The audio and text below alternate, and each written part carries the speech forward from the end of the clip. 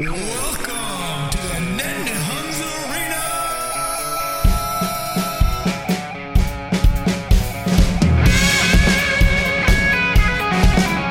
Highlighting six from around the world by showcasing their professions, passions, and perspectives.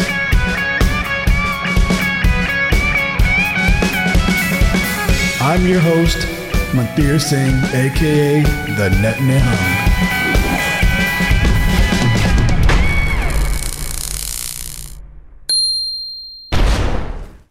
Waheguru ji ਕਾ ਖਾਲਸਾ ਵਾਹਿਗੁਰੂ ਜੀ ਕੀ ਫਤਿਹ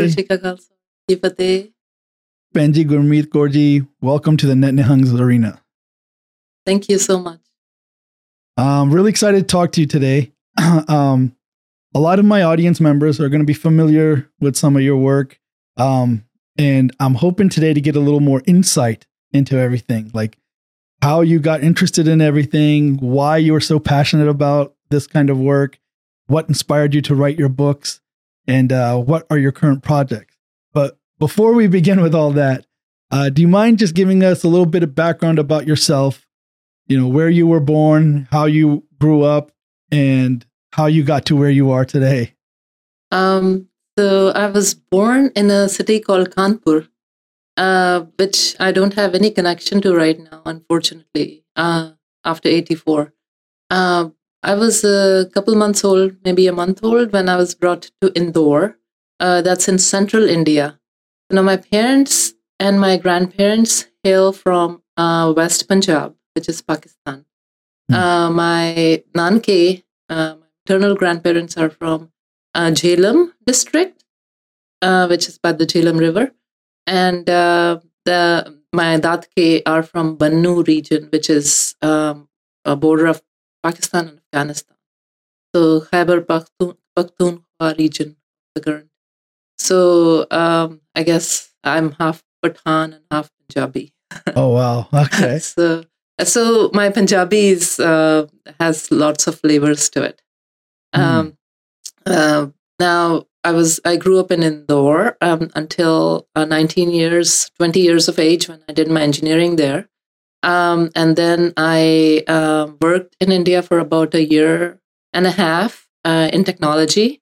I did my engineering degree, and then I moved to US, and I did my master's in computer science at Utah State University in Utah, Logan, Utah. And I got married. I have a son who was born in Logan, Utah. And then I moved to Florida, worked there for a year and a half, then moved to Atlanta, Georgia, where we lived for 26 years or so before... for 25 years, I can't lost count. And before I moved to Canada, for the last 3 years, we are in Oakville, Canada. Oh, okay. And so I have a son and a daughter, Angad Singh. He works for Vice Media. He's a journalist. And my daughter is 11 years old, Liv Kaur. And a lot of people may know of her as a young Punjabi inspiring, Punjabi language inspiring girl. And Angad Singh. I've seen videos you've posted of her singing Punjabi songs, like folk songs and things like that. Mm-hmm. And very cute. Thank you. And Angad Singh, you may have known from his movies One Light, Roots and Wings, and Exchanged. And now his work with Vice Media, he covers people's movements in South Asia. And he's focused on Punjab. And so he brings Punjab stories to the rest of the world. Yeah, I actually became familiar with him when he did the Times Square event. That video went viral where he was time is the star. Yeah. Yes. Yeah, there was that attack. With Angad Singh, it was interesting to see because I didn't think much of it. I thought, oh, this is just a viral video. Here's a young, enthusiastic guy. But then I started to realize, oh, he's done other things. And then I saw he was with Vice. He was doing all of, he's an actual journalist. He covered the farmers' movement very well. Yes. He did 3 stories on farmers' movements that the world got to know because of his work about the movement. And he's done he did actually after Indianapolis stuff, the massacre. He did he did program on that as well, teaching people about the Sikhs. Then course, his movies in childhood. They went all over the schools, and they were used as a curriculum to inculcate dialogue on diversity in schools. So, Yeah, actually, I wasn't that familiar with that until we just spoke about it earlier before we started recording. And you were mentioning that, and I was wondering, so how old was he when he did these movies? Because he's still a pretty young man. And so he was, when 9/11 happened, I think he was 11 years of age, or no, he was 7, I think. I can't remember. But he started making movies right after. So he made One Light, which went to many, many schools and film festivals around the world when he was 11. And it's basically he went and interviewed his neighbors and told them about himself and learning from each other and educating them about Sikhi. And saying that there's one light in all of us, and discovering why people hate each other and why they stereotype instead of getting along. So he was just 11 then, and then he made a movie called Roots and Wings, which he interviewed Sikhs in a Sikh camp, and young Sikh students in a camp, and how they face issues, how a challenge they are being raised as Americans and Sikhs. And the idea was you don't have to cut off your roots in order to have your wings. So he made that went to many schools as well, and that's it has a lesson plan, and it's still used as a to create dialogue on diversity, and talk about students who may look different and feel different, and how do they feel about being American and having their own identity at the same time. Then he also learned French when he was in high school. So he hosted 4 years in a row. He hosted French students, and he made a movie called Exchanged. And by the way of which it's dual language movie in French and English. And by way of that movie, he introduces the turban issue, the turban ban in France. And it's a beautiful movie. And that was now shown in schools in France. So it educated the French about the turban. So I'm assuming like all of this work that he was doing at such a young age, you must have been helping him somehow. Like you must have been helping him build the curriculums, or he had school. He was an athlete. Yeah. He was an honors student. Straight A student. He got into Columbia University, which is an Ivy League school, and in the fencing team, and he played in the fencing team. So you can imagine that mommy was doing a lot of work for him. And I was a single parent at that time, so we were a team. We were more like brothers and sisters, and I was doing all the. With the movie, I didn't have the technical know-how. The first movie, I was holding the camera, but I was so bad at it. But then I was sending the movies to the film festivals and to the schools, and I helped create managing the website. And so he didn't have time to, I guess the reach out stuff I was doing. Right. Very interesting. So then you mentioned that you had an engineering degree and you were working engineering when you came to the U.S. So I'm assuming you did that for a while, but what made you transition from doing the engineering into doing the work that you've been doing, writing children's books in Punjabi and working on all this Punjab heritage type issues? How did you make that transition, and why? So I guess necessity is the mother of invention. I realized that there's not much work being done in Punjabi literature for children from Angad Singh's time. So when I was teaching him Punjabi, I was bringing books from India. So incidentally, I didn't speak Punjabi growing up. Since I was brought up in central India, my parents didn't think about connecting us to our heritage as strongly as we feel now. So we switched to Hindi, and then I went to a Angrezi school. So I learned Angrezi there, English there. So the languages of communication were Hindi and English until 84 happened, and we realized what our identity was. And I was a young girl then, but still that struck that, we are Sikhs and we are Punjabis. So ਤਾਂ ਮੈਂ language ਸਿੱਖਣੀ ਸ਼ੁਰੂ ਕੀਤੀ ਆਪਣੀ ਹੀ ਬੋਲੀ and when Angad Singh was born ਉਹਨੂੰ ਸਿਖਾਉਂਦੇ ਮੈਂ ਪੰਜਾਬੀ ਸਿੱਖੀ. So that's amazing. That really is amazing. I'm sure a lot of my listeners would never have imagined that, because I think we know you as the lady that teaches Punjabi that is bringing, but you know what I mean? Yeah. So it's kind of amazing to think you had to teach yourself proper Punjabi so that your son would learn it properly. And so that must have been pretty challenging, especially in the United States. I mean, this is the problem I have. We get in the habit of speaking English. Everybody we talk to is always we're speaking in English, and then you don't have the habit. Yep. And especially, going to the university here, when you're surrounded by English speaking people. Now, see, I'm having a hard time speaking in English with you because I had to unlearn English. I had to unlearn Hindi in order to switch myself to Punjabi. मैं बिल्कुल ही नहीं बोलती अंग्रेजी. If my daughter speaks to me in English, I start getting irritated. Oh my gosh, I'm really forgetting English. Yeah. I was writing in English, I was a columnist I am a columnist at Sikshik.com, and I am published writer in English language. And the books I read are in English, and they're very good, but we'll get to that later. So I had to literally Hindi da te hor bhi bura haal hai. The students I went to college with, if I meet them after 20, 30 years, my classmates, I cannot speak to them in Hindi at all. We grew up speaking Hindi fluently. Now, another interesting thing I'll tell you is my parents, they were speaking to us in Hindi, and my brothers and sister and I were speaking in Hindi all the time. So when I decided enough is enough, I'm switching to Punjabi, because in order for me to learn good Punjabi, I have to kind of, just switch a button off for other languages. I started speaking to them in Punjabi. So for 10 years, the conversation went like Hindi here, Punjabi here. 10 years. And then eventually they switched to Punjabi.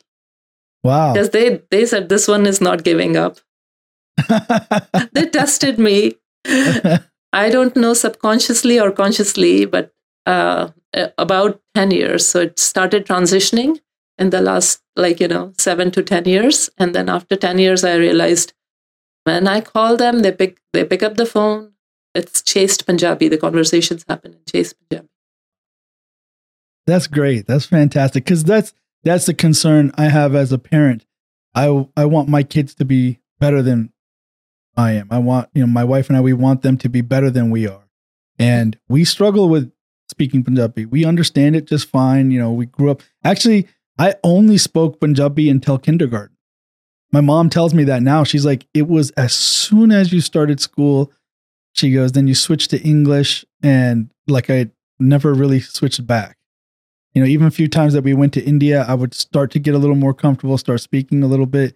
And then as soon as we would come back here and go back to school, it was switched back to English, just out of habit or whatever it was. And my tongue doesn't move very well for speaking Punjabi. And I was mentioning to you earlier, another difficulty I run into is I run out of ways to say, I can't have a deep conversation on anything.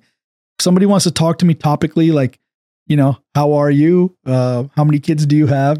I can answer these kinds of questions, simple conversation. But if somebody said to me, hey, explain to me why it's a seller's market in real estate today and what's going to happen with the interest rates, I would be overwhelmed thinking, how am I going to translate all my English thoughts into Punjabi, and what words am I I would be overwhelmed. So that difficulty, I don't want my kids to have that. Right. So we're encouraging that they take Punjabi classes, that they try to learn better Punjabi, and it's difficult for us. So we do struggle with this. So we should talk about it in this program, I think. Yeah. As how to do it. I think that can be your focus, because I've lived that and I've taught myself. So, and it's doable. And the trick to it is, one is speaking. like speaking at home.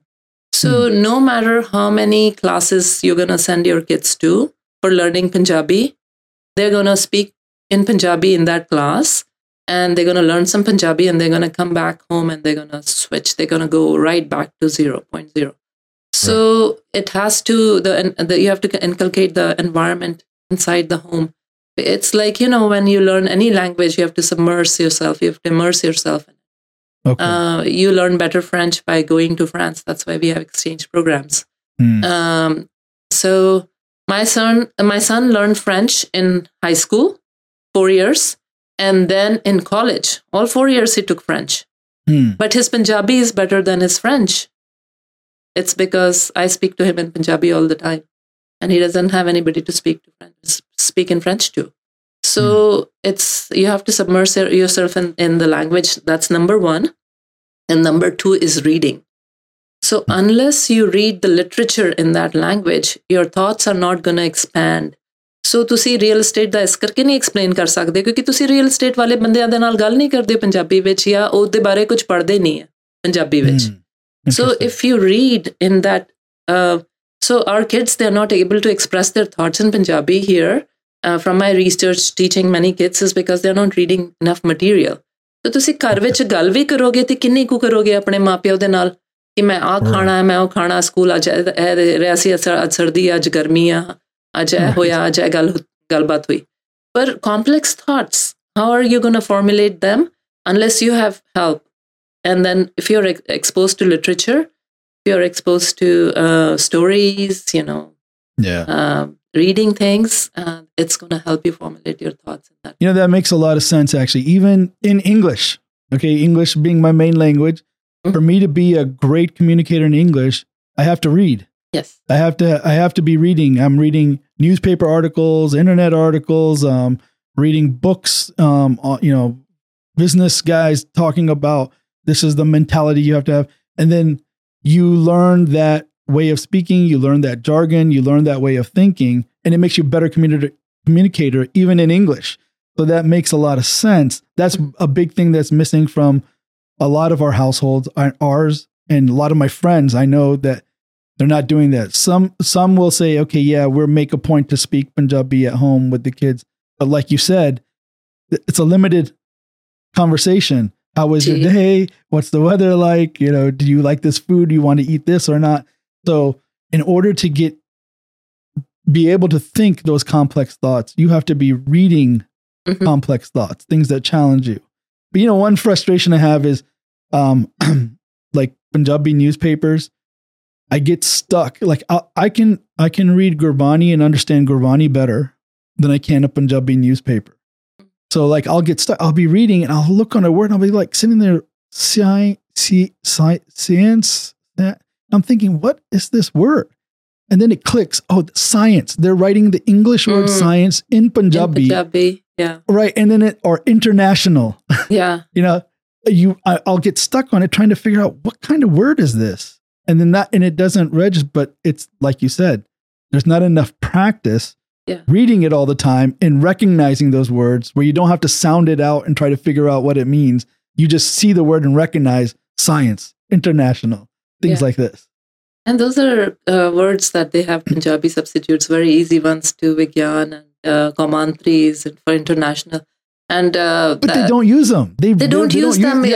That's another thing is like Punjabi boli da bahut satyanash kar rahe akhbar jehde ne te jehde news anchors ne ਉਹਨਾਂ ਦੀ ਪੰਜਾਬੀ ਬਹੁਤ ਮਾੜੀ ਹੈ ਤੇ ਉਹਨਾਂ ਦੀ ਵਾਕ ਬਣਤਰ ਜਿਹੜੀ word sentence formulation ਹੈ ਉਹ ਗਲਤ ਹੁੰਦੀ ਜਾ ਰਹੀ ਹੈ ਹਿੰਦੀ ਦੇ ਬਹੁਤ ਲਫ਼ਜ਼ ਆਏ ਜਾਂਦੇ ਨੇ ਪੰਜਾਬੀ ਵਿੱਚ yeah so they're mixing Punjabi, they're missing Hindi and English, right? And the sentence structures are different. And then if you're going to throw in a phrase, you're throwing in an object or a subject in English, which goes in different order in Punjabi.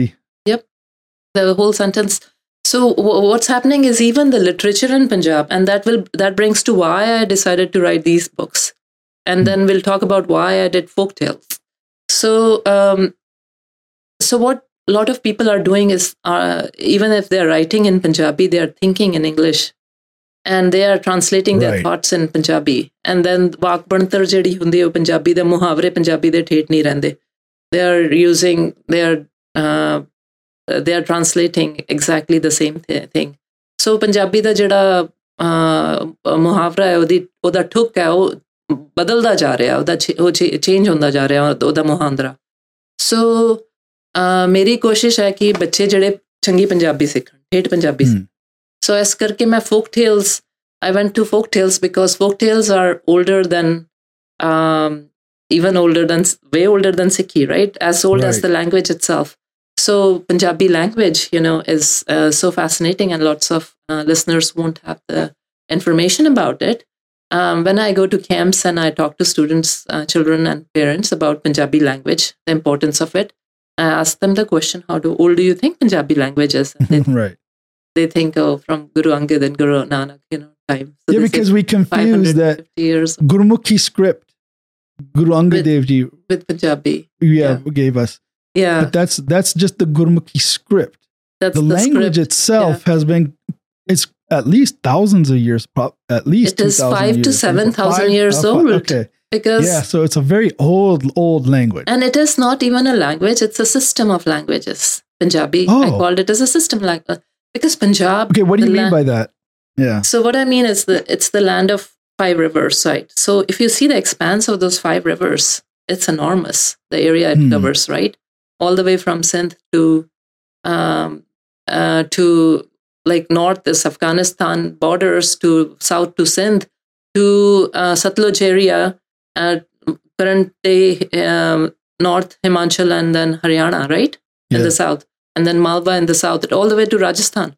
So it's a huge area. So the language changed.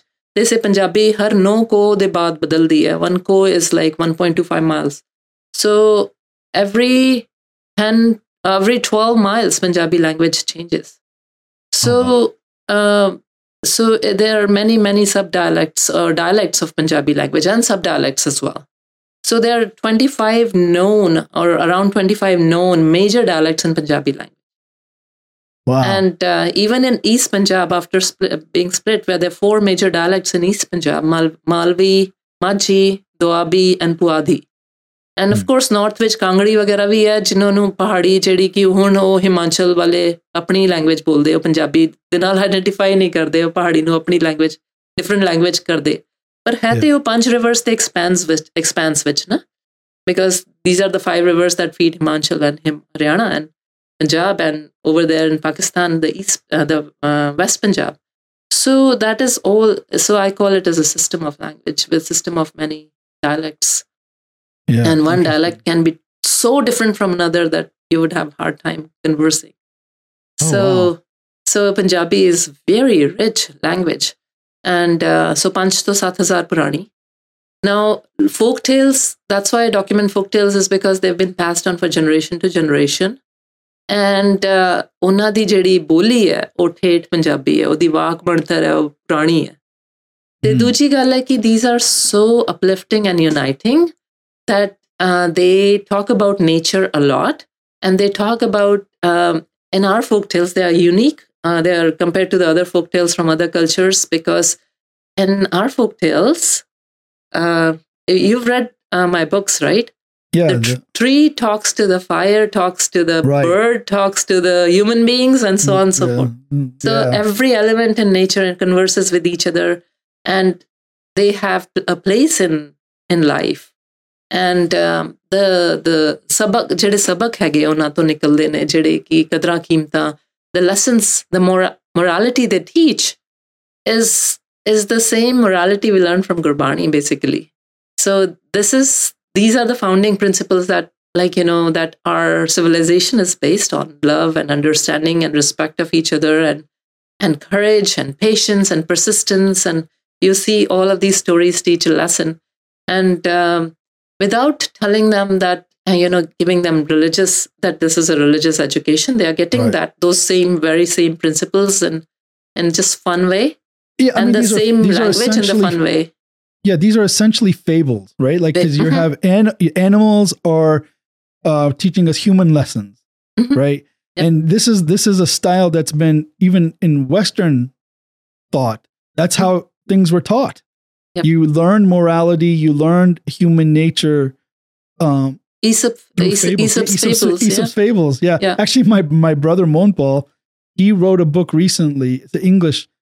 It's a fable it's called Poe the Cat. Uh-huh. And he just published it a couple of years ago. And I think it's available on Amazon and everywhere.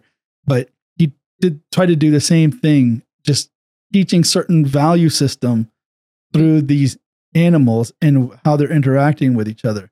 And it really is amazing because now we have a different perspective because we didn't grow up seeing all these animals. We see them on TV and you have documentaries, you watch monkeys and how they behave. And then you're in awe how human-like they are, how they build relationships, or how a monkey is greedy and the monkey is getting everything it can, even though it can't hold everything. It tries to just keep taking it because it doesn't want to miss, so those examples, they teach us about how human beings think and behave and why it's not good. And you learn innocently. But I think the more powerful thing, like you're mentioning, is you're learning the language in its purest form because they're designed that way. And they stick to you. They stick to the child. So this one, the first fable I have in my folktale books, the Chidi Te Pippal. Yeah. I heard it from my grandmother. And then when Angad Singh was born, I used to tell him this. He was he used to give me a hard time eating. He was a very poor eater. Okay. So, but when I would tell him this Chidi Te Pippal, he was so fascinated. He would open his mouth and then I would put burki in his mouth and he would eat. And then what happened is he would only eat when I would tell him stories. Right. And I remember he was 5 until 5 or 6 that I was just sitting on this chair, telling him stories and feeding him. And that's how I raised him. And then what happened is Liv Kaur was born. And what happened, I heard Angad Singh tell him the same stories I used to tell him. And I was odd because they have quite a gap in between their age gap. Yeah.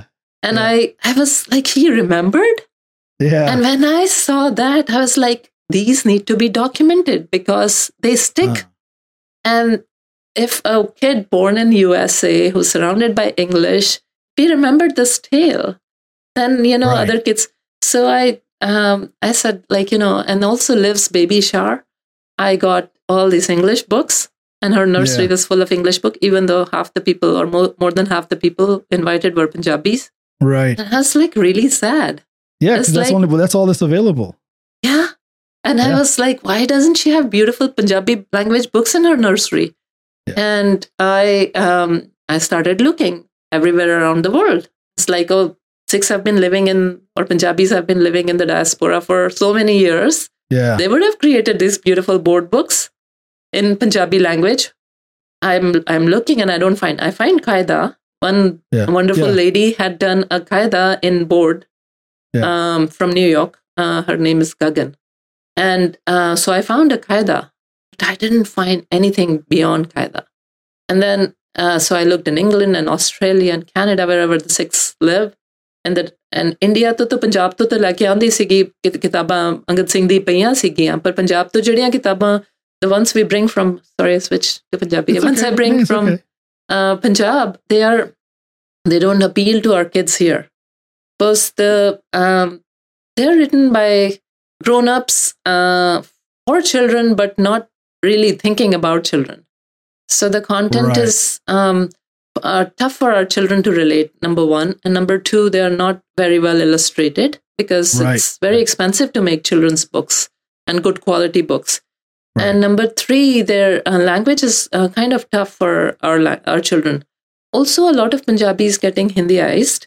So ਇੱਥੋਂ ਅਸੀਂ ਜਦ ਆਪਣੇ ਬੱਚਿਆਂ ਦੇ ਨਾਲ ਪੰਜਾਬੀ ਵਿੱਚ ਗੱਲ ਕਰਦੇ ਹਾਂ they don't see those very difficult, they don't hear those very difficult Sanskrit language based words. Apart from what's in Gurbani, yes, Gurbani ਵਿੱਚ Sanskrit language ਤੇ based ਬਹੁਤ ਸਾਰੇ ਲਫ਼ਜ਼ ਨੇ, ਪਰ ਜਿਹੜੀ ਆਮ ਬੋਲਚਾਲ ਵਿੱਚ ਜਿਹੜੀ ਪੰਜਾਬੀ ਹੈ, those are not very heavily laden with Hindi or Sanskritized Punjabi or Hindi. So our kids find those books very difficult to read. I see. So ਇਸ ਕਰਕੇ ਮੈਨੂੰ ਲੱਗਿਆ ਕਿ ਜਿਹੜੀ ਲੋਕ ਕਥਾਵਾਂ ਨੇ, ਜਿਹੜੀਆਂ ਸਾਡੀਆਂ ਬਾਤਾਂ ਕਹਿੰਦੇ ਆ ਪੰਜਾਬੀ ਵਿੱਚ, folk tales are called ਬਾਤਾਂ, ਉਹਦੇ ਵਿੱਚ ਜਿਹੜੀ ਬਹੁਤ ਸੋਹਣੀ ਔਰ ਠੇਠ ਪੰਜਾਬੀ ਹੈ, which needs to be preserved. And those tales need to be preserved because the tales are themselves dying. So there's multiple angles working here. So I decided to document first that story that Angad Singh was telling Live Kaur. Yeah. And it eventually was actually, incidentally, was Angad's friend who painted it for me. Oh, okay. His classmate, Susanna Dong. And she happened to be our first board book illustrator because she did an amazing job. A Chinese American girl. So she was in high school at the moment. And so she painted it, and I made a prototype, a board book, and I got it printed in US, and I got 5 copies printed. Yeah. And so it was for Live Kaur, and then there was other young mothers who had children, and I gave them as presents those books. Yeah. And they were like, they're like, this is the best present that we got. Yeah. Now we have a book, we can tell Punjabi story to our kids. For me, make more of them. Make more of them. And that's where the whole project started. It's like there's a hunger. Yeah. So how did you fund all of it? Or how are you funding this? Just out of your own pocket? Or did you start did you ask to, somebody to help? Or how did you do this? So at first I was not very connected. I was connected because of Angad Singh's films. I was like, to people and stuff like that. And through all my connections were his connections. And through his... I connected with Veerji in California, Nirvair Singh, who my Punjabi wasn't that great at that time. Even though I was learning, he was my editor. He was my first editor, and he's still my Punjabi editor to date. Just once I Kalda books, he edits my books, proofs them. And we did, so I put in my Daswand. So this, there's an interesting story. So the first project cost $20,000. So say like, the fable of Guru Nanak, 20 rupees da sacha sauda, kinde si 20 rupees ditte sige, na? Yep. Te 20,000 da siga. So 20,000 lage sige. First set of 3 books, board books, I made 3,000 copies. Leap of faith, total leap of faith. Then 1,000 copies chapa liya, board books diya. Then ek saal mehnat kiti ਉਹਨਾਂ ਨੂੰ prepare ਕਰਨ ਵਿੱਚ, ਫਿਰ 3,000. So that's 9,000 books right away. And board books, very expensive. But they sold in 4 years. So when the money came back, the quality was there, right? I mean, you had the quality. The cover is quality, the size, the illustration. Everything was so researched. The footprint or the it's written in Dr. Seuss style, repetition and rhyme, which kids can retain. And then I enrich those fables so that they get Punjab, they get to know a lot about Punjab, about their land. So flora and fauna from Punjab, the trees from Punjab, and then artifacts from Punjab, that they're learning. So I'm like enriching them. Even the language I'm enriching. So they learn a lot of vocabulary words. So if they have all these 5 books, that was my idea.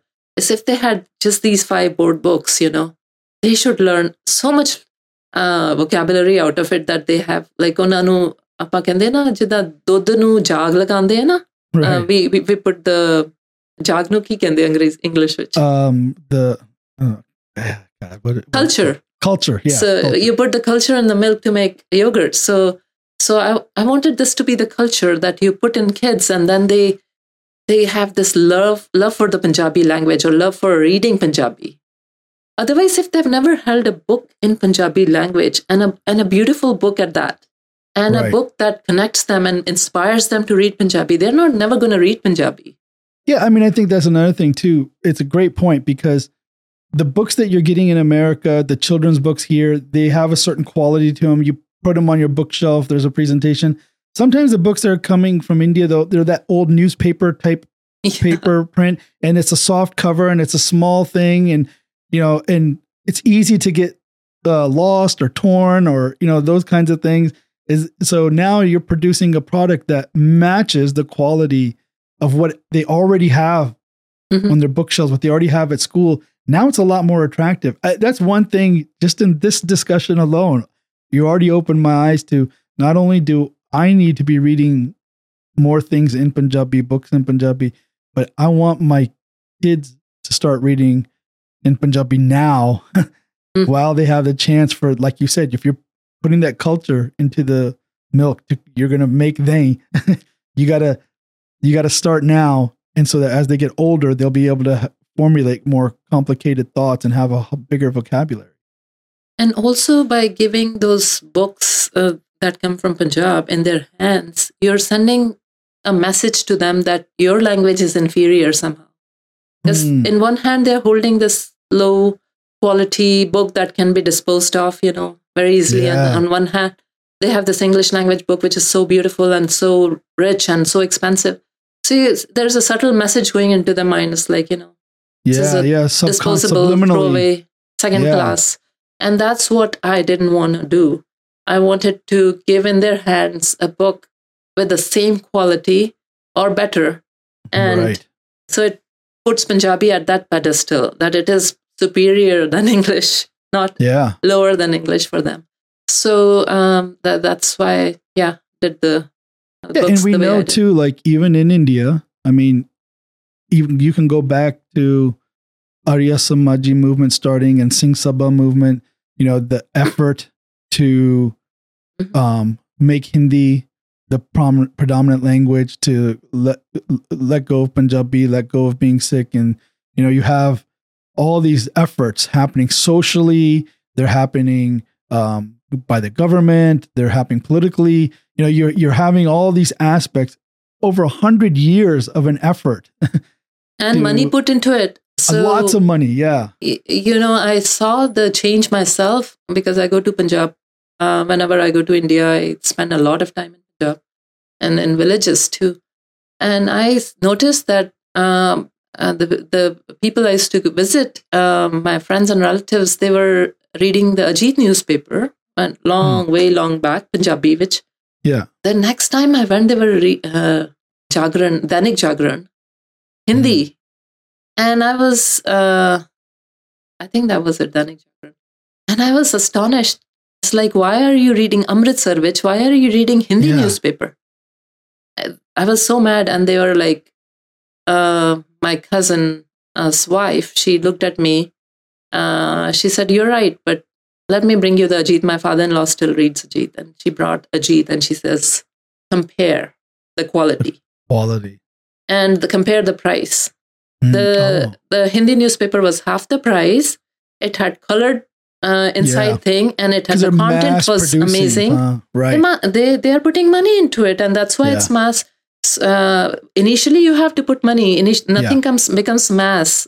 So my books, I had to put in money, right?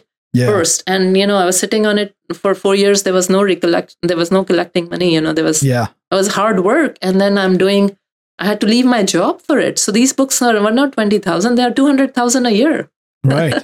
So, when you put everything in, I quit my job for doing this. So everything requires a lot of financial time and commitment. So if we need to revive things, we need to put ourselves in it, and just not the money. I've put my life into it, and that's changed things. That's changed things. At the time, 75,000 copies of my book, different books are floating around the world. And it may have connected so many children to Punjabi language. Every day, Virji, yesterday I got two videos. One from a girl in Germany who's of Pakistani origin, who speaks German with her parents, and then some Urdu, Punjabi that they wouldn't have been any scope, any chance, but she's reading my books in Punjabi. Wow. And I got that video. And then I got a video a day before that of a Hindu girl in Delhi whose uncle gifted him my Sanja Punjab edition, because my books have now been printed in Punjab as well, Punjab edition. And she, who's addicted to cell phones now, reads. This is the only book she asks her uncle to read the story every night to. And now she's speaking Punjabi because of that. So it is the difference that those books, and this guy, he was like, there's something in your books. And I said, there is soul. There is soul in my books.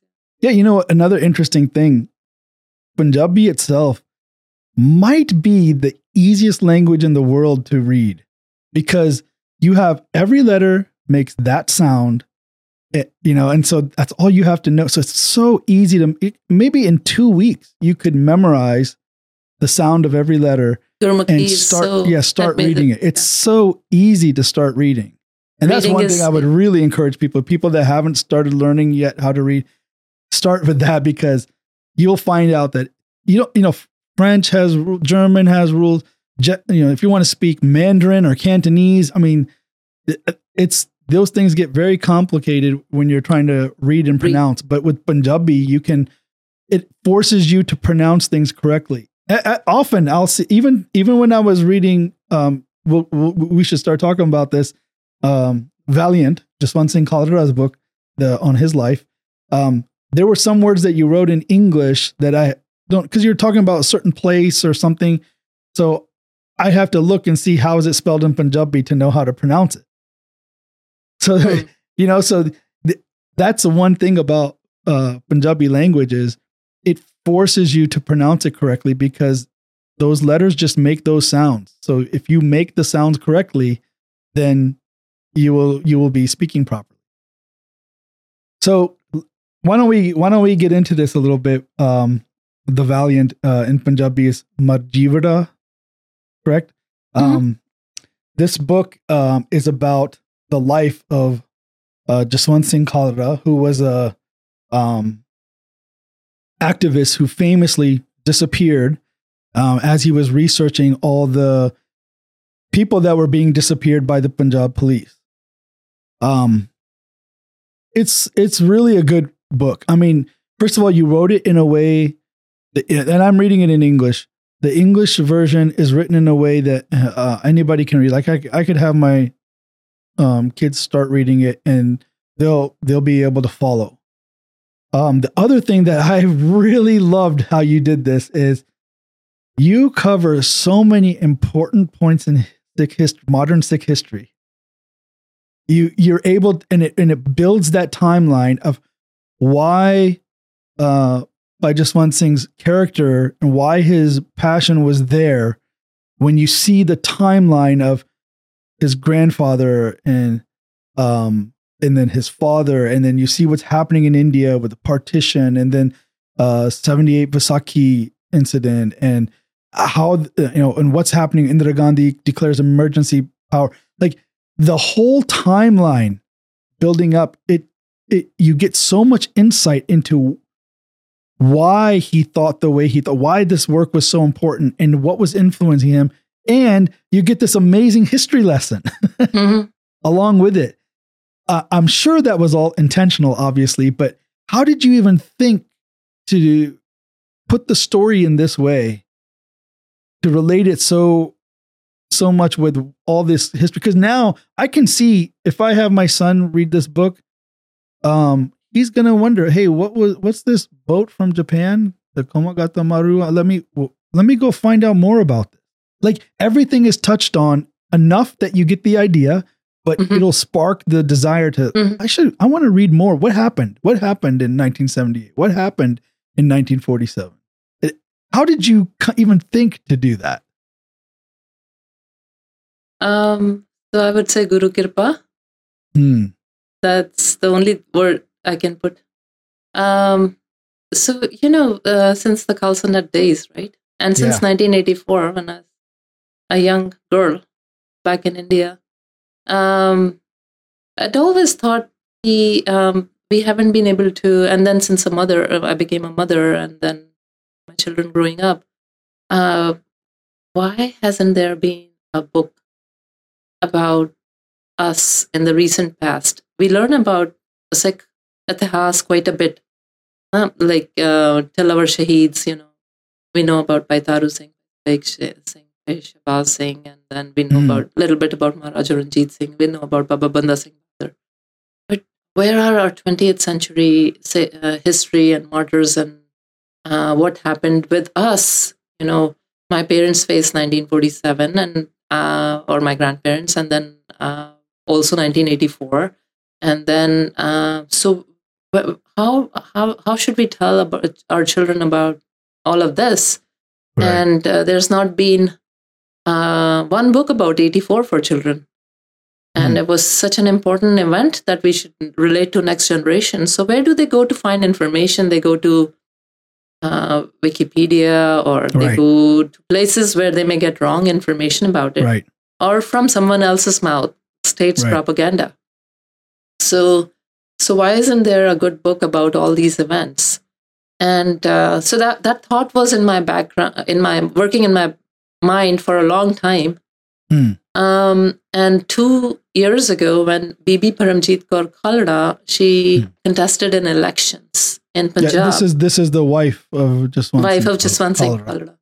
And we've been familiar with Jaswant Singh Khalda's work since Khalsa days, and we know about him a little bit. We know about his human rights part and activism part and the disappearance part, and everybody knows him. A lot of people say, we know about him, we don't need to pick up the book and read it. But people would be very surprised if we actually read. Yeah. Right. So what happened is when the Bibi Paramjit Kaur Khalda was contesting the elections, I got an opportunity via a friend to campaign for her.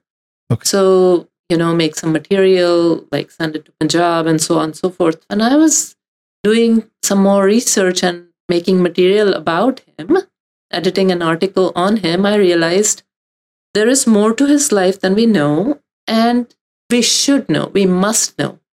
And because him as a person is an amazing human being, amazing Guru Sikh that everybody needs to be inspired and learning from. So I told my friend who was organizing the campaign, this article doesn't do justice. There should be a book on him. And she's right. She said, you're right, there should be a book on him. And then she's like, who's going to write it though? And then she started laughing. And I said, no, you don't mean me. I have my plate full, I have so much work going on. I can't keep up with, I'm self-publishing my books. I'm marketing them. I have to package them and ship them sometimes, most of the time myself. And from concept to getting them illustrated to English and Punjabi. And there's so much work. So she's like, imagine who can tell stories like you do, whose books do children love to read, who can do justice to this great hero of ours. And I said, okay, I'll think about it. I'm not saying no, but she kept pounding at me. She's like, no, you need to do this. You need to do this. And then one day she connected me to his daughter and said, just talk to her. And you don't have to say yes or no, just talk to her. She wants to talk to you. And then when I when I talked to his daughter, she's like, I heard you guys are exploring about writing about my father. Right. And at that time I couldn't have said no. I was like, yes. And I was like literally crying. I was like, Guru is giving me this daat. Here is his family who's happy for me to write the book. And they think I am the best person to do it. Am I a stupid person to say, am I, an ungrateful person to say no? Yeah. So I said, yes, I will do that. I'm going to put all my projects aside. In fact, the book I was working on, when I got this project in my choli, in my, what is a good word for choli? I don't know. This project is yours. In my arms, and that book I was writing is still not done. I'm working on it now because this project overwhelmed me and took me over, and it was a mind shift because I'm doing this Chudite Pippal and Sapta Punkara and all these stories, and now I have to write history, and history is not my it's not my forte. It's not my strong point at all. What is storytelling. So what you see is a story, but it's told in a way that children can relate to it. Children can they're excited about reading, and they just love reading it. And then in the background, the historical events are playing. And they are not just disconnected with Jaswant Singh Khalda's life, they're all connected with his life. So now what you're seeing is how he was seeing Punjab, how his family was seeing Punjab. So it becomes a story of a typical Punjabi household living on the border. It's not only he's not the only Shaheed, right? There are many, many who were disappeared. And there were many, many whose grandparents fought for the freedom of India like his grandfather did. Right. So it becomes a story of a typical Punjabi family who gave all first for India and then for Punjab, fighting for their rights against India. So it's become a very important work. And it's not only for children. I wrote it for children 12 plus, but it's definitely not just for children. I don't want people to get. Yeah. I'm telling you, like, it was very impactful for me too. Because here's the thing: like we talked about Khalsa.net and KNet, back in the day. I remember very vividly following everything he was doing, and I'd gone to the computer center, and I was sitting there doing all my emails and stuff, log in and see what's happening on KNet, and the news came that he was picked up while washing his car or his van or something. A van came and picked him up while he was washing his car. Yeah, and I was like, oh my God, we had heard the stories of people being disappeared, and then people challenge, these are exaggerated. Are they exaggerated? And that was actually one thing that By Just One Thing was really good about, is he wanted accurate numbers because he knew it was discrediting the effort when people were exaggerating numbers. But he had just spoken in Canada. It's happening right in front of our eyes. We are eyewitness account. We're watching it happen. Exactly what he is exposing is happening. We watched it happen to him, and it was shocking because I'm sitting in America. In America, these things, they don't happen, especially if you're so publicly visible.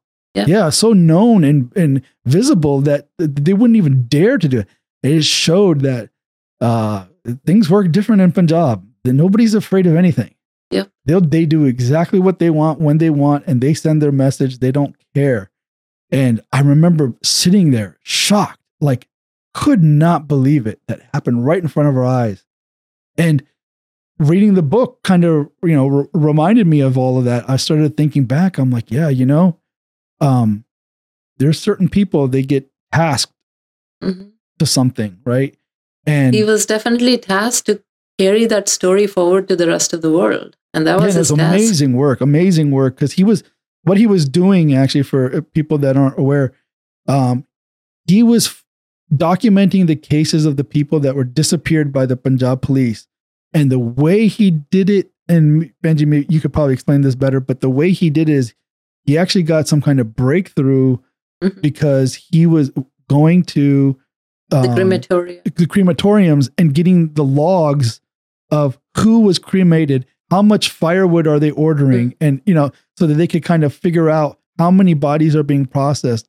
And it took somebody opening the books. These books aren't publicly available. They weren't public. They were hiding them, but he went through some channels to get to the records of the woods that to burn. So that required documenting who the wood was being issued against. And the police was not careful, and they put the names and their father's name and the village name just to get the wood issued from the municipality.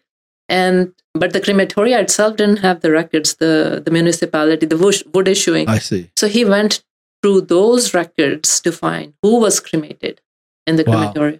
And he had documented some 25,000 cases.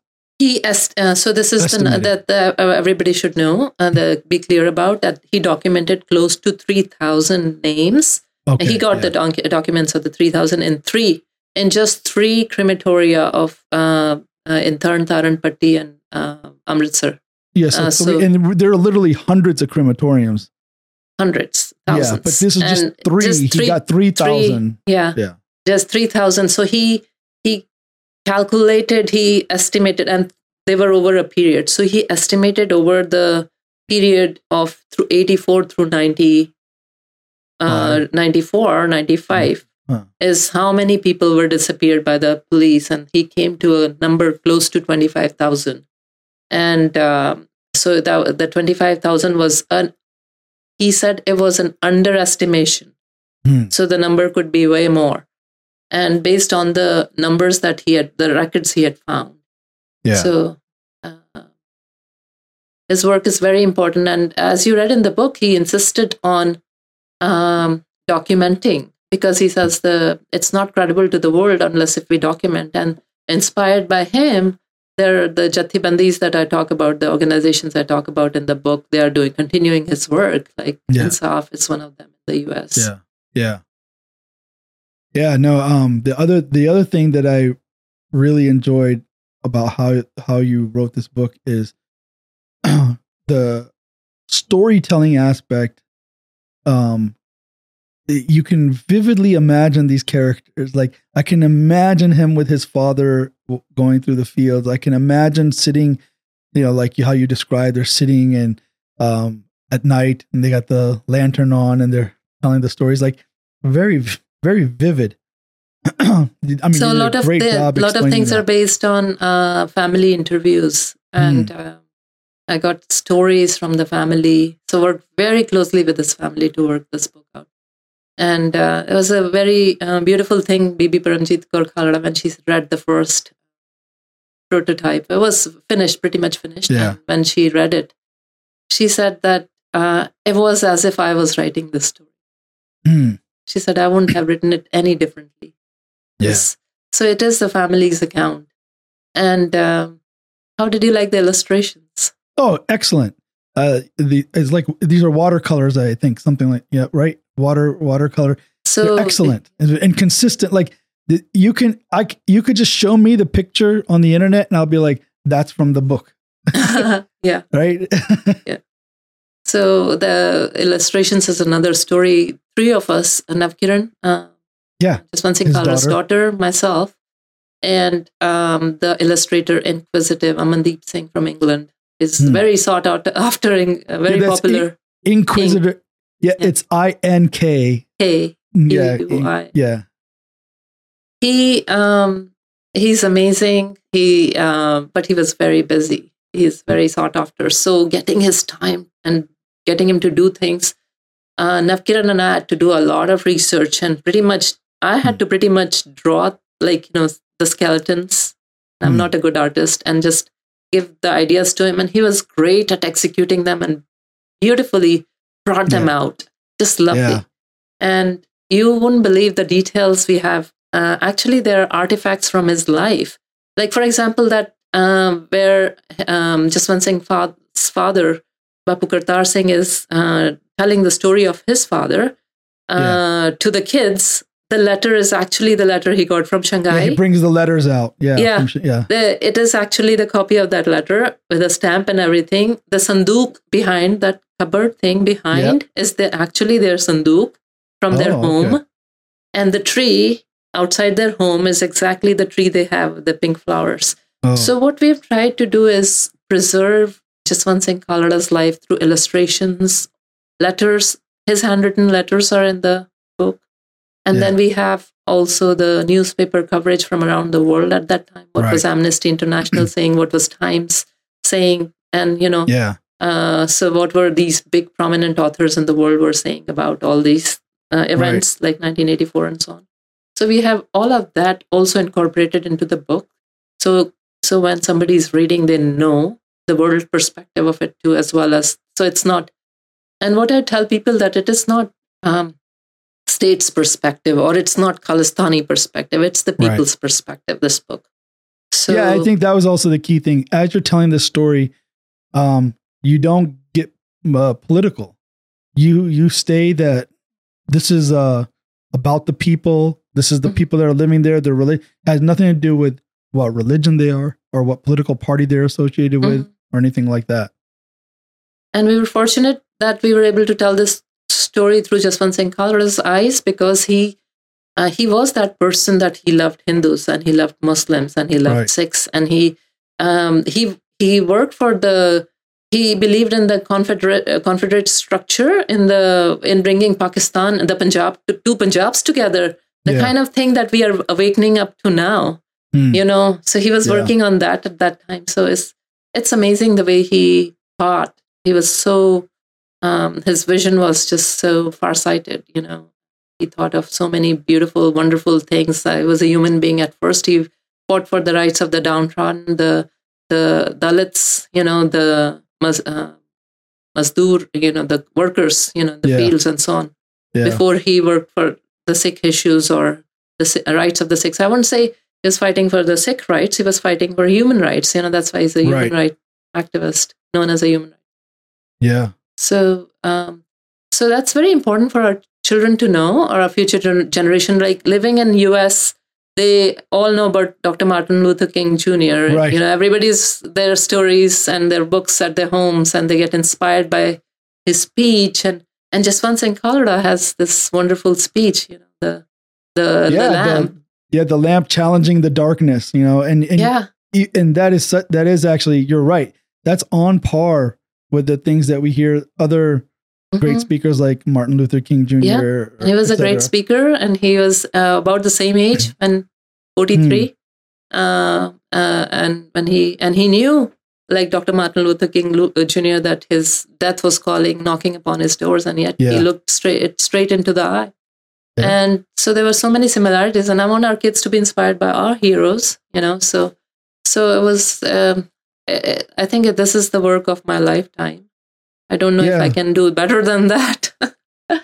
I put in a lot of life into it. The way I see it is, you're already putting material out there that's helping people. The Punjabi folktales, that's a tremendous effort in and of itself. The Jaswant Singh Kalra book is awesome. And it's going to do exactly what you're saying. Like, my children are going to read the book and they're going to learn about him.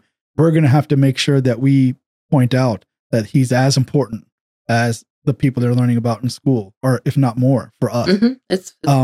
So I have full faith that whatever project comes your way, if you're putting that kind of time and dedication that you've done on these previous projects, whatever these projects are that are coming, I'm sure that they're going to be as successful, if not better. As a matter of fact, you are working on other, like right now. What's the Punjab Heritage? What is the of the next book?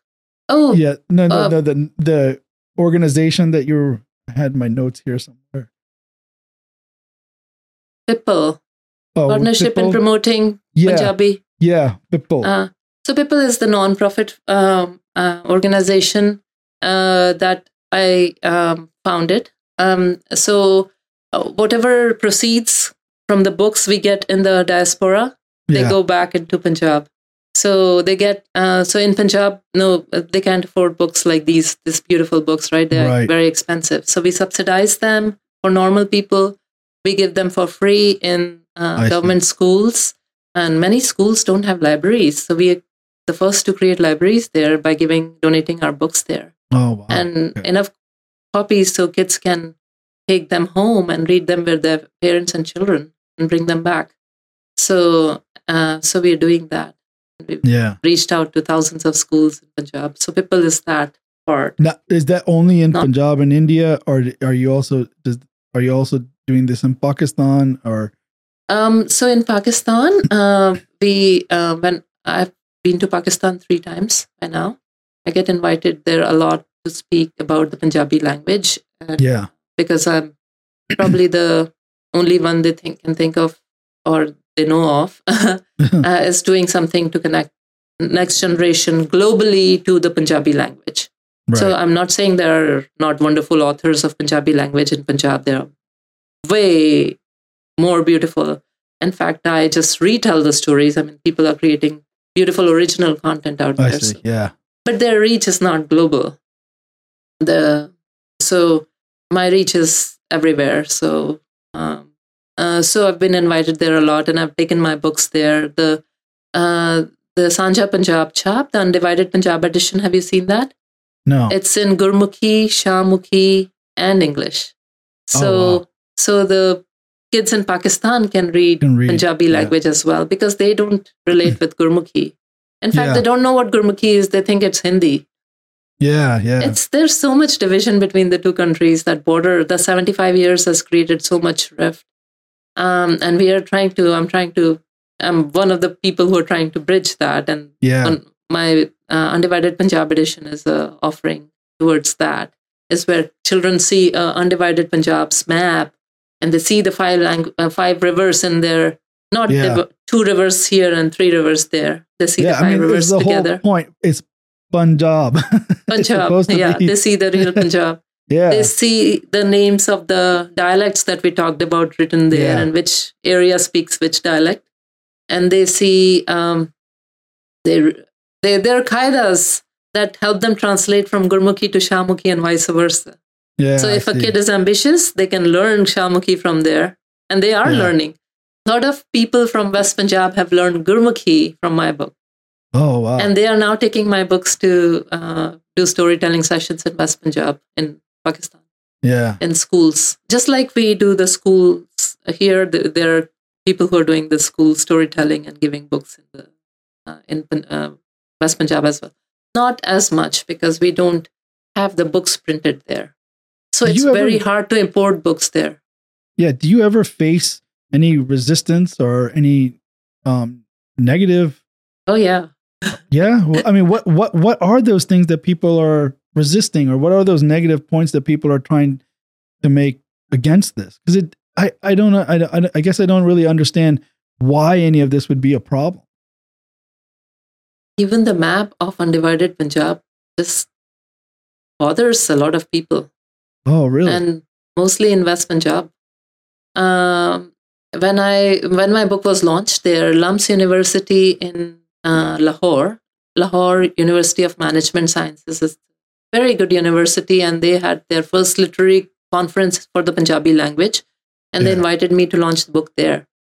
And there were these scholars and intellectuals in the launch, and one of them said that all good, noble idea, but good luck with having any publisher publish this book in Punjab, in Pakistani Punjab. And I was like, why? It's so benign. There's no religious propaganda. It's about flora and fauna and love. And he said, it's the map, because they would think you're trying to undo Pakistan. You're challenging Pakistan's boundaries and notions of Pakistan. And I was like, so Indians could think the same. You're actually ignoring Pakistan and India and just saying Punjab. This is Punjab. There was Punjab, and there is Punjab, and Punjab is beyond those borders, and Punjab is everywhere. Punjab is where Punjabis live. It's in Australia and US. But that can be seen as a threat, because I mean, Pakistan is a Muslim country, right? And you're essentially saying your border shouldn't exist, meaning you should not have that. That's how I'm not saying that's what you're saying. That's how they're interpreting it. That's how they're interpreting it. I see. So so there was a problem, and he was right. 3 times I've been to, and they love my books. When I speak, there are lines of people, please give us our books. We don't have Punjabi books for children. But how many books can I carry? It's like, have some publisher publish it. Have a printer publish it in Pakistan. I've begged to universities, to individuals, to book printers. Nobody wants to dare to do that. And it's... and then the second thing that broke my heart is, like, people said to my face, if you can remove Gurmukhi from there, we could consider, just let it be in Shahmukhi. Really? And I'm like, that's the whole point, is for our kids to see that Punjabi language can be written in these 2 beautiful scripts. Right. And these are 2 sisters. Yeah. And I said, I'm not going to do that. I'm not going to change the format of that book. That book is what it is, and it's meant for a reason. But again, it's because they're identifying that as Indian. Yeah. See, that's the thing. And that Punjabi nationalism has not taken place in, it exists in East Punjab, because we come from there, thrown away. So we still have that notion of Punjab. Right. I wouldn't say there are people who love Punjab and who have who are Punjabi nationalists in West Punjab. There are, but they are very few and far in between. Yeah. Very few. And in 75 years, their narrative has changed. Urdu and Pakistan and Islam. I mean, these are the three things they obsess about. And they think everything else is what India wants. That's what India wants to do on their side. They Hindi, Hindustan. Yeah. And they are Pakistan, Urdu, and Islam. And the more they do that, the more they're going to fight with each other. And then we're stuck in the middle again. We are stuck in the middle with dreaming about this Punjab, borderless Punjab, land of our forefathers, our forlorn land, Yeah. So, but I see there's open-mindedness in the new generation. I've gone to universities. 2019, Guru Nanak Sahib's 550th birth anniversary, I was invited to speak in 9 universities in Lahore. That's awesome. Yeah. So I spoke in 14 days, I spoke at 9 universities. Wow. And the young generation is so awesome. They were so open. I was received with such an open heart. And they wanted to speak in Punjabi. They wanted my books. And they were like, yes, they are realizing that they've been robbed of this identity. And and I think there's just more efforts needed and people can come together. Nice. And it would act as a bridge for peace, like Kartarpur Corridor has acted as a bridge to peace. Yeah. I mean, so many beautiful stories coming out of there. And I think of my work as a corridor too, opening minds and hearts. Yeah, it's a soft corridor. Yeah, speaking of Kartarpur, you're also involved in maintaining the landscape or something with Kartarpur, because you're trying to avoid too much modernization in the birthplace of Guru Nanak Dev Ji, right? Yes. So I in 2018 was my first trip to Pakistan, and the last day I visited Kartarpur, and that's where the corridor hadn't been announced. Yeah, nothing. It was the same old Kartarpur that we've seen in pictures. When I first went there, it looked like a peace dove with arms open in green fields welcoming you. Yeah. And when you go there, there's nothing else but the mitti and the fields where Babaji would have plowed his, hell. What is hell called in Punjabi? Yeah. Plow. Yeah, you would tilt the field. In English. So where his hands and feet would have touched that soil and dirt. And actually you could feel the 4 hours we were there. Angad Singh was with me. The two of us, we were crying the whole time. Our eyes were moist, and the first thing I went and is to touch that soil and put my forehead, and it was just an experience that I can never forget, and he can never forget too. And when I came back, I brought some mitti with me, and shortly after the announcement came of Kartarpur Corridor, and along with the corridor made us happy, because that's what the ardas we do is na jag vichde Guru Tam hai na ona da khulle darshan didar di ardas karde aap. So corridor made us so happy, and I was like, oh, the ardas is coming true. But then I saw the plans and I was like, oh no, they shouldn't be doing this, because Kartarpur is not only a gurdwara, it's a karam bhumi of Guru Nanak Sahib. Whatever he preached, he decided to put it in action and to teach by example. 18 years of his life were spent there. And he scouted out the place in his second or third Udasi itself, that he was going to return back. Now, he had 18,000 acres to his name in Nankana Sahib. He chooses this place for a reason. And I've written papers about it. Did you say 18,000 acres? Yeah, in Nankana Sahib. Oh, wow. I had Nankana no idea. Sahib belongs to Guru Nanak, pretty much all of it, but the money from it is going to the ETB, Evacuate Trust property. Yeah. Wow. Okay. Our assets are so many in Pakistan right now that if they put those assets to work towards preserving and maintaining our heritage there, we would have the best heritage preserved, but there's so much corruption. I had actually heard on somebody else's podcast, that when they went there during that 550-year anniversary, they were seeing that everything was like renovated and painted and new, and then they came to this back room that hadn't been touched yet, but they were storing all the construction supplies in this back room, And when they walked in there and they looked and they saw all the original architecture, frescoes and the frescoes, and they were like, "Oh my God, they are mind-blowing. Ruining everything." They're ruining everything. I was right now, 2 months ago, I was in Pakistan again. And I went to Dera Sahib, which is one of the gurdwaras that they say, main gurdwaras that when you go to Pakistan, you're getting given a tour of. And it's being completely destroyed. They are slamming khandas everywhere. They're whitewashing the frescoes over. The frescoes are falling apart. Everything is falling apart. And guess who's doing it? Our Babas from East Punjab. Yeah. They invite them. So they're so smart. I mean, this whole nexus is so smart. That's the way of their making their money. They're going to cancel my visit to Pakistan next time. No, but in general, we know this, that the Sant Baba system, it works very much like a mafia system. They're connected, favors are being done, and money, and it's all about where the money's going to flow, and then who are you going to support in elections. But those Babas are not making any money for their own. They live very simple life, and I got to talk to a Baba.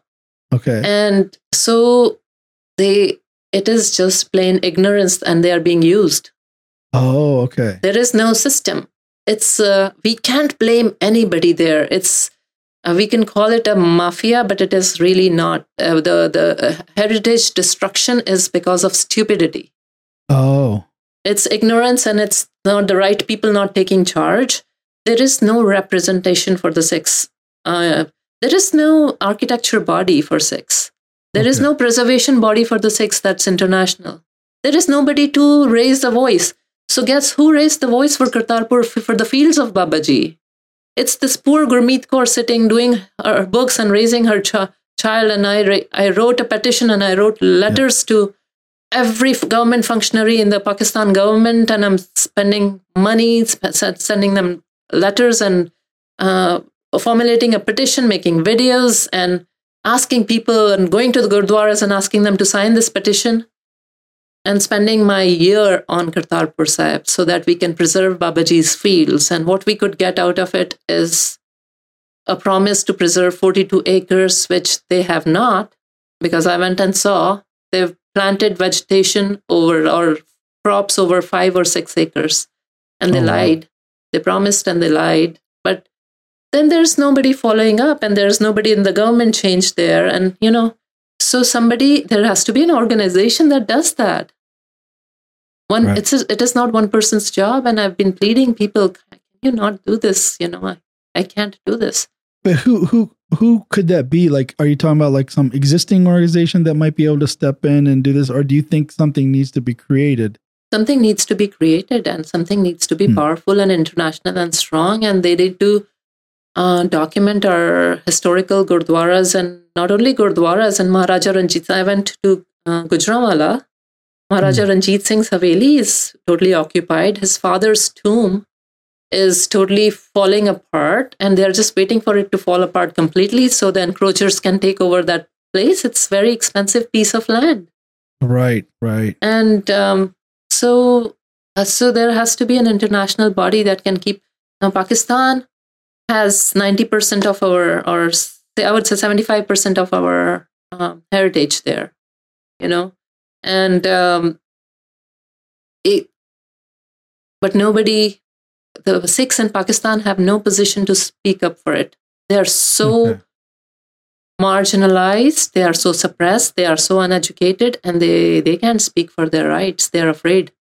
And so it has to be an international. Pakistan wants international tourism.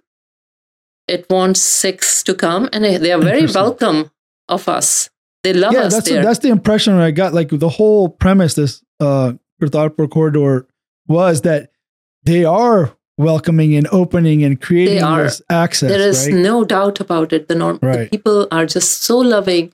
I feel like I've come to, Peke when I go to Pakistan. It's like I get pampered. People love me there. They're just, there are some, people who hurt me, like saying, throw Gurmukhi out of it and, Yeah. And but their intentions are not bad either. Right. They're thinking how best to take Punjabi so that it's like, it doesn't create any political issues. So, but I get treated so nicely, and everybody says the same. So people's hearts are good, but it's the corruption, it's the government, it's the way things are. The way things are, it's like it's ruled by the military, and military wants more land for itself, so their families can have elite homes and elite lifestyle. Where's this land coming from? I see.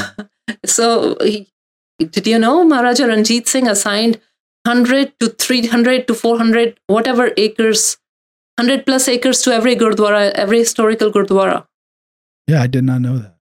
Yeah, so all that land is encroached, and all that land is going to DHA. I think it's their Defense Housing Authority. That's interesting. So how is that? Those acreages? How are they assigned? Because you said like 18,000 acres in Guru Nanak in Guru Nanak's name. Yeah. But so because I know nothing. So now everything is here. under. I don't know real estate there. Is there a deed? Is there a deed? The recorded deed somewhere? Yeah. We have a Patwar system in Punjab. Patwar system what is that? You know how the houses or the deeds are done here, the department that does the deeds. It's the same thing. Like, okay. So Patwari is the person who used to do the deeds of a village, of a pargana, of a subdivision.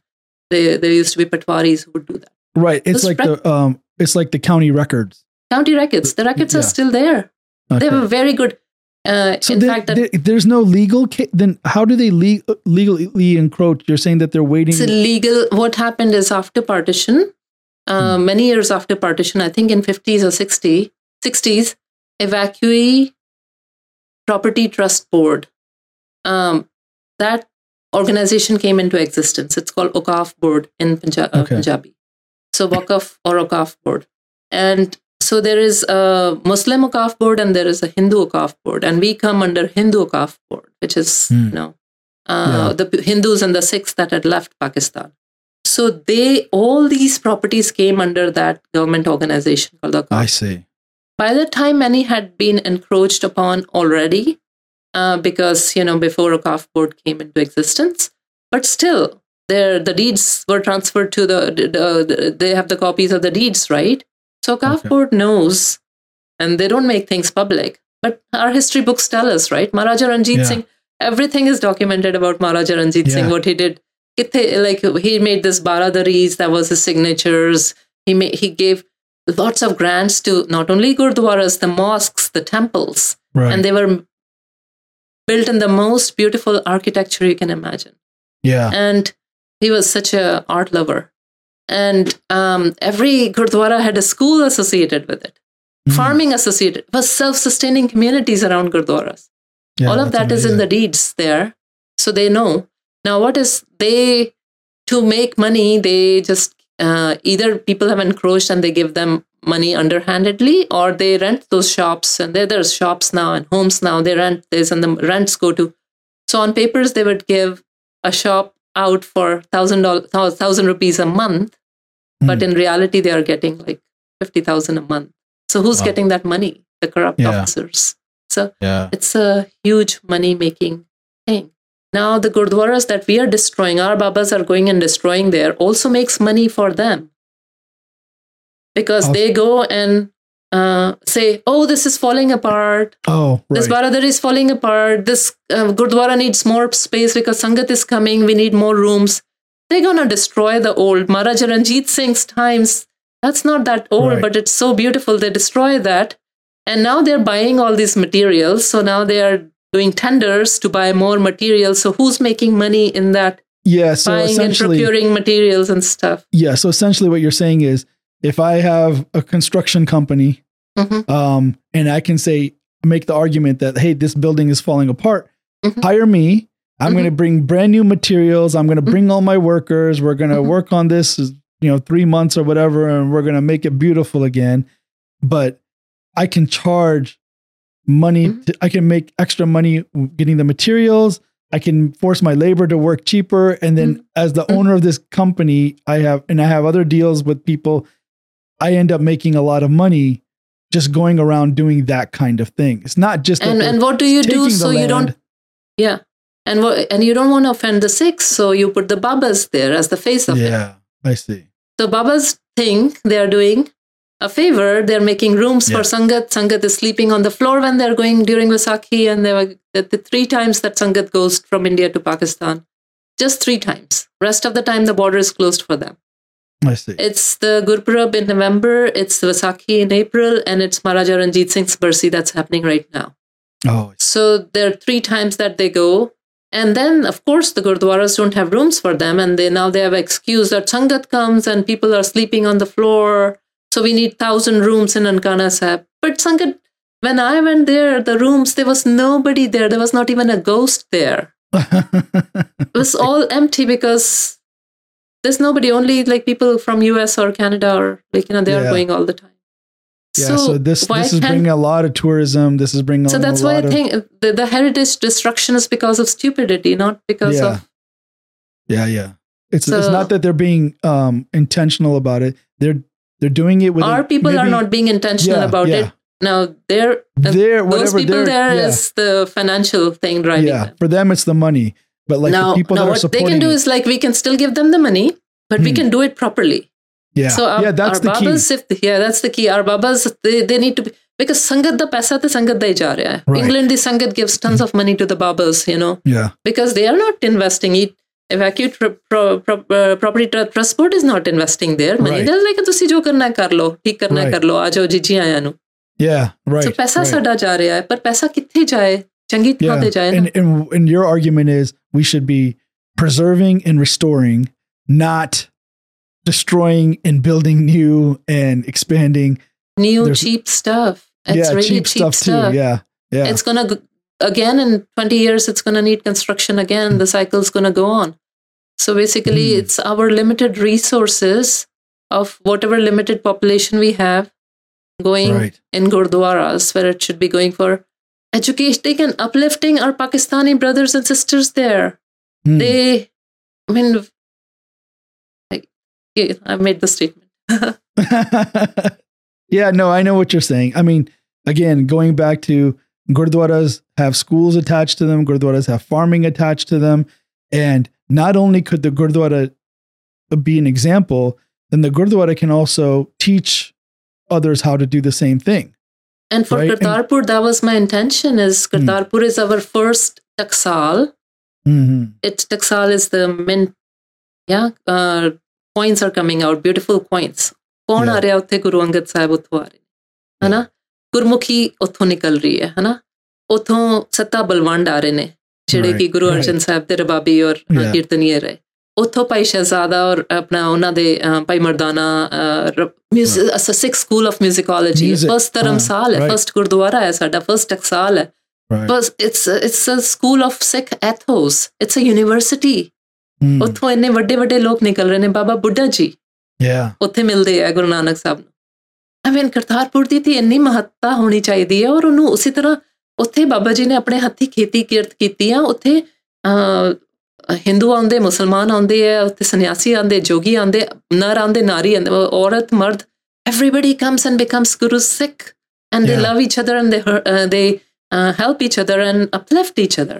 And that's the community that, modern day, you're making this sustainable community, agricultural communities, right? That's the trend now. Yeah. That's a trend now. And Barama, they were doing it, yeah. Guru Sahib wrote Barama there. That means he was surrounded by beautiful flora and fauna that's inspired Barama, right? Yeah. And so we should be reconstructing Kartarpur in that lines. And that was my petition to the government. Unfortunately, the army had made all its plans, and there was a timeline they were going to open the corridor, and they executed and ignored me and maligned my petition. But thankfully, Navjot Singh Sidhu, the politician from India, he read my work and he came to aid, and he raised it up with Imran Khan, and that's how they. So I think things worked. Yeah, things they had already done a lot of damage, but they now know that Sikhs would like to preserve their gurdwaras. They now know that, so they don't blindly go about doing anything like that anymore. So, but we need a body. Feel like we're very short-sighted. My last episode I did last week with Sameep Singh, on the Fly Amritsar initiative. Yeah. Yeah. And we talked about that, and it was eye-opening for me too, because I never really thought about it that, we know Amritsar is a city established by Guru Ram Das Ji. Right? But we never thought about this was a project that the Guru started that is the responsibility of Sikh Panth to grow it and maintain it. And having a functioning international airport is a requirement of a productive city when you look at the entire world. It totally changed my perspective, that you gotta start thinking about the Guru's projects outside Gurbani. I mean, Gurbani is the ultimate. We have Guru Granth Sahib. The Gurus gave us this spiritual path, but the Gurus also lived a different path, the political, socio-political path. Exactly. And the amazing, the way Guru Ram Das designed Amritsar with all the markets around it, the trade around it, I think 52 markets, separate for loon, and like it was on the Silk Road trading market over there, different for different things. And you can see some of the remnants there, but now they're destroying all of that too. Yeah. Because we're not taking care of it. We are not taking care of it. Yeah. And where do all these models come from is Kartarpur. So Guru Nanak establishes Kartarpur, sends Guru Angad. He doesn't say ask Guru Angad to stay there. He says, go to Khadur Sahib. Yeah. So he establishes Khadur Sahib, and then Goindwal Sahib, Guru Amar Das Sahib, and then Ramdas, Chak Ramdaspur. So these are the cities that are being designed on the model of Kartarpur, replicated by each Guru has a new city designed. I mean, it's amazing to think about that. If you were to tell somebody today, hey, I want you to go to this place over here and establish a city. Most people would be, that's impossible. You can't do that. And a city based on values, ethos, and a self-sustaining community, a thriving community, which is around spiritual values. I mean, even when you look at Guru Gobind Singh's Darbar, he invited all these intellectuals and poets, and they were writing about politics, economics. They were writing about music. They were writing about art. They were writing about all these things because the common person didn't have access to information, right? The elites held the information. They're the ones that were educated. They're the ones that knew how to do political discourse. They're the ones that knew, what are the rules of military strategy and stuff.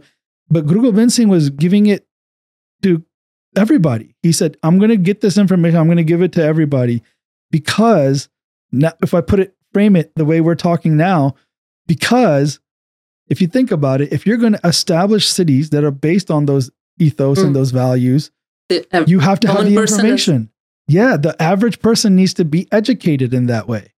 So it's really, really brilliant when you think about it from that perspective. This is just another aspect that the Gurus were genius that we don't recognize, and hearing you even talk about the work and some of the challenges and a little bit depressing that to hear, things that I had no idea, some of these things were still like in Guru's name and things like that. And, to hear that makes me feel, that's we have a Pakistan, responsibility. but what are we doing in India is India really bad. Actually, it's worse, I would say, because Pakistan is, some of our heritage is untouched.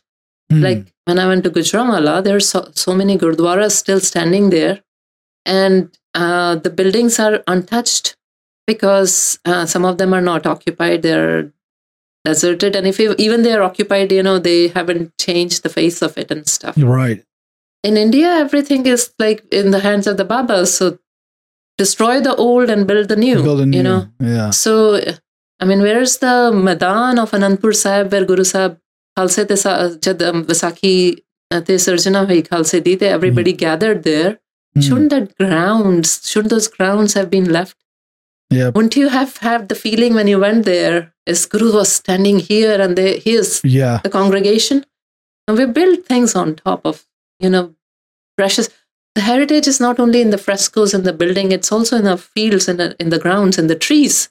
Half the gurdwaras are named after trees, and those trees are not there. Oh, Babe di Beri, but where's the Beri? Imli Sahib Gurdwara in the city called Indore I grew up is named after Guru Nanak was there twice. Imli the rukh siga utte. Where is that rukh drakht? It's not there. It's been cut. So it's the stupidity that destroys the heritage. Yeah. So Banji, I really appreciate you coming on today. You gave us a lot of information. I learned a lot today. I really, really thank you for educating me on all these issues because, again, we don't hear about it. I know a lot of your work is in Punjabi, and you're really going a lot more on Punjabi channels. It's bilingual. Everything I do is dual language because I want our kids to learn Punjabi because they know English language well, so they can learn Punjabi via English. I meant more the promotional work you've been doing. I know you go on a lot of Punjabi channels. A lot of us don't have access. We're not paying attention. We're not listening to Punjabi news shows or radio shows. So we're not hearing these things. And I'm hoping that my audience, because I think a lot of my audience is similar to me. We are passionate about Sikhi. We are passionate about teaching our kids Punjabi and Sikhi, and we want a better future. We want to fix these things that are if it was even in America, somebody said, that used to be where the White House was. People would feel sad, right? Like, oh no, what happened? Yeah. So that feeling of wanting to preserve, I think a lot of my audience, they're probably similar to me. They're not hearing, we're not even aware. We're not aware how bad it is because we don't listen to that news. The fact that you came on today and you were able to educate us and reach people, I'm hoping that somebody listening, either they can help support your efforts somehow, or maybe they have talents and knowledge that they can bring to help in this kind of work, preserving and taking care of historical areas. And the other thing is, I really, really hope my listeners will buy your books. They are invaluable. It's a great resource for our children, but also for us. We think we're so smart, like we know, I know enough. I have the. We don't. When you read the details and you understand the connections, like even in the Just One Singh Kalra book, you start with the historical connection with Mai Pago. Like it's so connected to our Guru history. It's a direct line. It's not. It makes it feel like, it's easy sometimes to think, oh, that was a long time ago, people a long time ago that I'm not connected to. But then when you think how direct that line actually is, how close these villages are, how these people got together and worked together, when you think about that, it's really amazing because that brings it to the present, that connects you in the present day. And Baba Banda Singh Bahadur, one of their forefathers fighting alongside of Baba Banda Singh. Can you talk a little bit about, you have a new book that's coming out, and what is it about, and when can we expect it? So you have all my series, Fascinating Folktales of Punjab? All the stories. I have 8 books in that, and then the 9th one is the Undivided Punjab edition. Okay. So I'm continuing the series. So the next one is the 9th in the series of the Fascinating Folktales of Punjab books. Okay. And it's a wonderful book. It's the first time I'm taking these human folk stories, but giving them names. So I'm making characters that are typical Punjabi characters. Okay. And they are folk stories about human beings now. So it's more like 18th century Punjab that I'm showing. Okay. And you can imagine if I'm showing 18th century Punjab and human stories by way of 2 characters, Taya and Tai, which is like uncle and aunt. Yeah. I'm showing a lot of the way of living of Punjab of 18th century in it. So via the artwork and via the text. And these words Gurbani is full of cultural connotations and cultural words, right? Yeah. So Baba Faridji uses the word kunna, but do our kids know what a kunna is? No. There is a word called ota, but what is an ota actually in a kitchen? Then there is things like that. So there's chulla and there's charkha and there is khaddi and there is all of these things are painted. And as well as there is a visual dictionary at the end of the book. And there's a reference in Gurbani where it appears in Gurbani.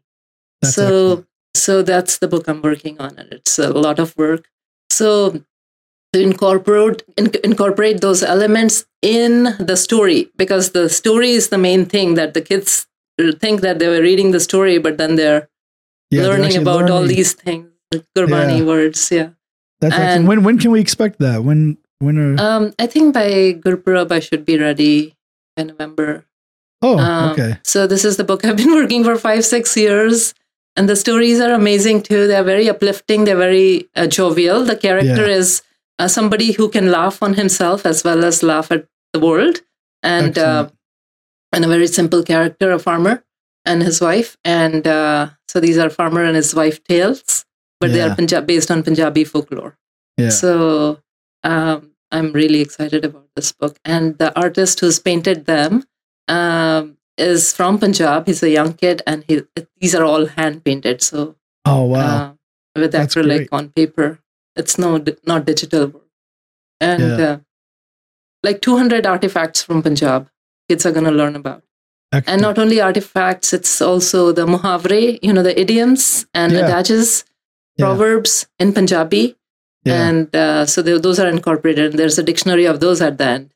Yeah. They're going to learn really good Punjabi. Have you seen Jawala Singh's work on the proverbs? He has like 52 proverbs of Punjab or something like that. Punjabi proverbs. I have had a glimpse, yeah. So mine's going to have at least 200. Muhavre and proverbs. That's awesome. So it's a good work to introduce, but I work with all these. I don't know where my books are right now. No, but I think being able to present it in a way that's going to be entertaining for children, and then even for people like me, we're gonna learn from it. So I think that's really amazing work. Yeah, no, I haven't read the book yet, but I know that they worked England, right? No, I think he's from he's originally from like Vancouver. Oh, okay. But he's now. Wasn't there another book that came out of England on proverbs? There might be. I don't know. Okay, so maybe I'm confusing the two. I should look into this one. So there's 52 proverbs. Yeah, 52 proverbs. I think that's the. And they are like. I hope I'm getting that correct. I should verify, but okay. Yeah, I think so. But no, but Banji, thank you so much for coming on today and telling us about all the work and discussing your books and projects. You're doing amazing work, and I'm sure a lot of people listening, they're going to appreciate the fact that you were able to come on here and explain to us in English the work that you're doing, which is going to be different. Because like I said, I know people are, you're getting a chance to talk on Punjabi channels, but I really thought it'd be, because I follow you on Facebook and I've been following some of your work anyway. And I knew that it would be impactful for people to hear, your story, what it took, and, how we got to where we are today, and continued success. I hope the best.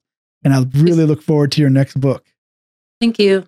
Thank you for having me and giving me the opportunity. And it was wonderful to learn about what you did and your journey as well. Thank you so much. Okay, very good. Okay, Waheguru Ji Ka Khalsa, Waheguru Ji Ka Khalsa, Waheguru Ji Ki Fateh.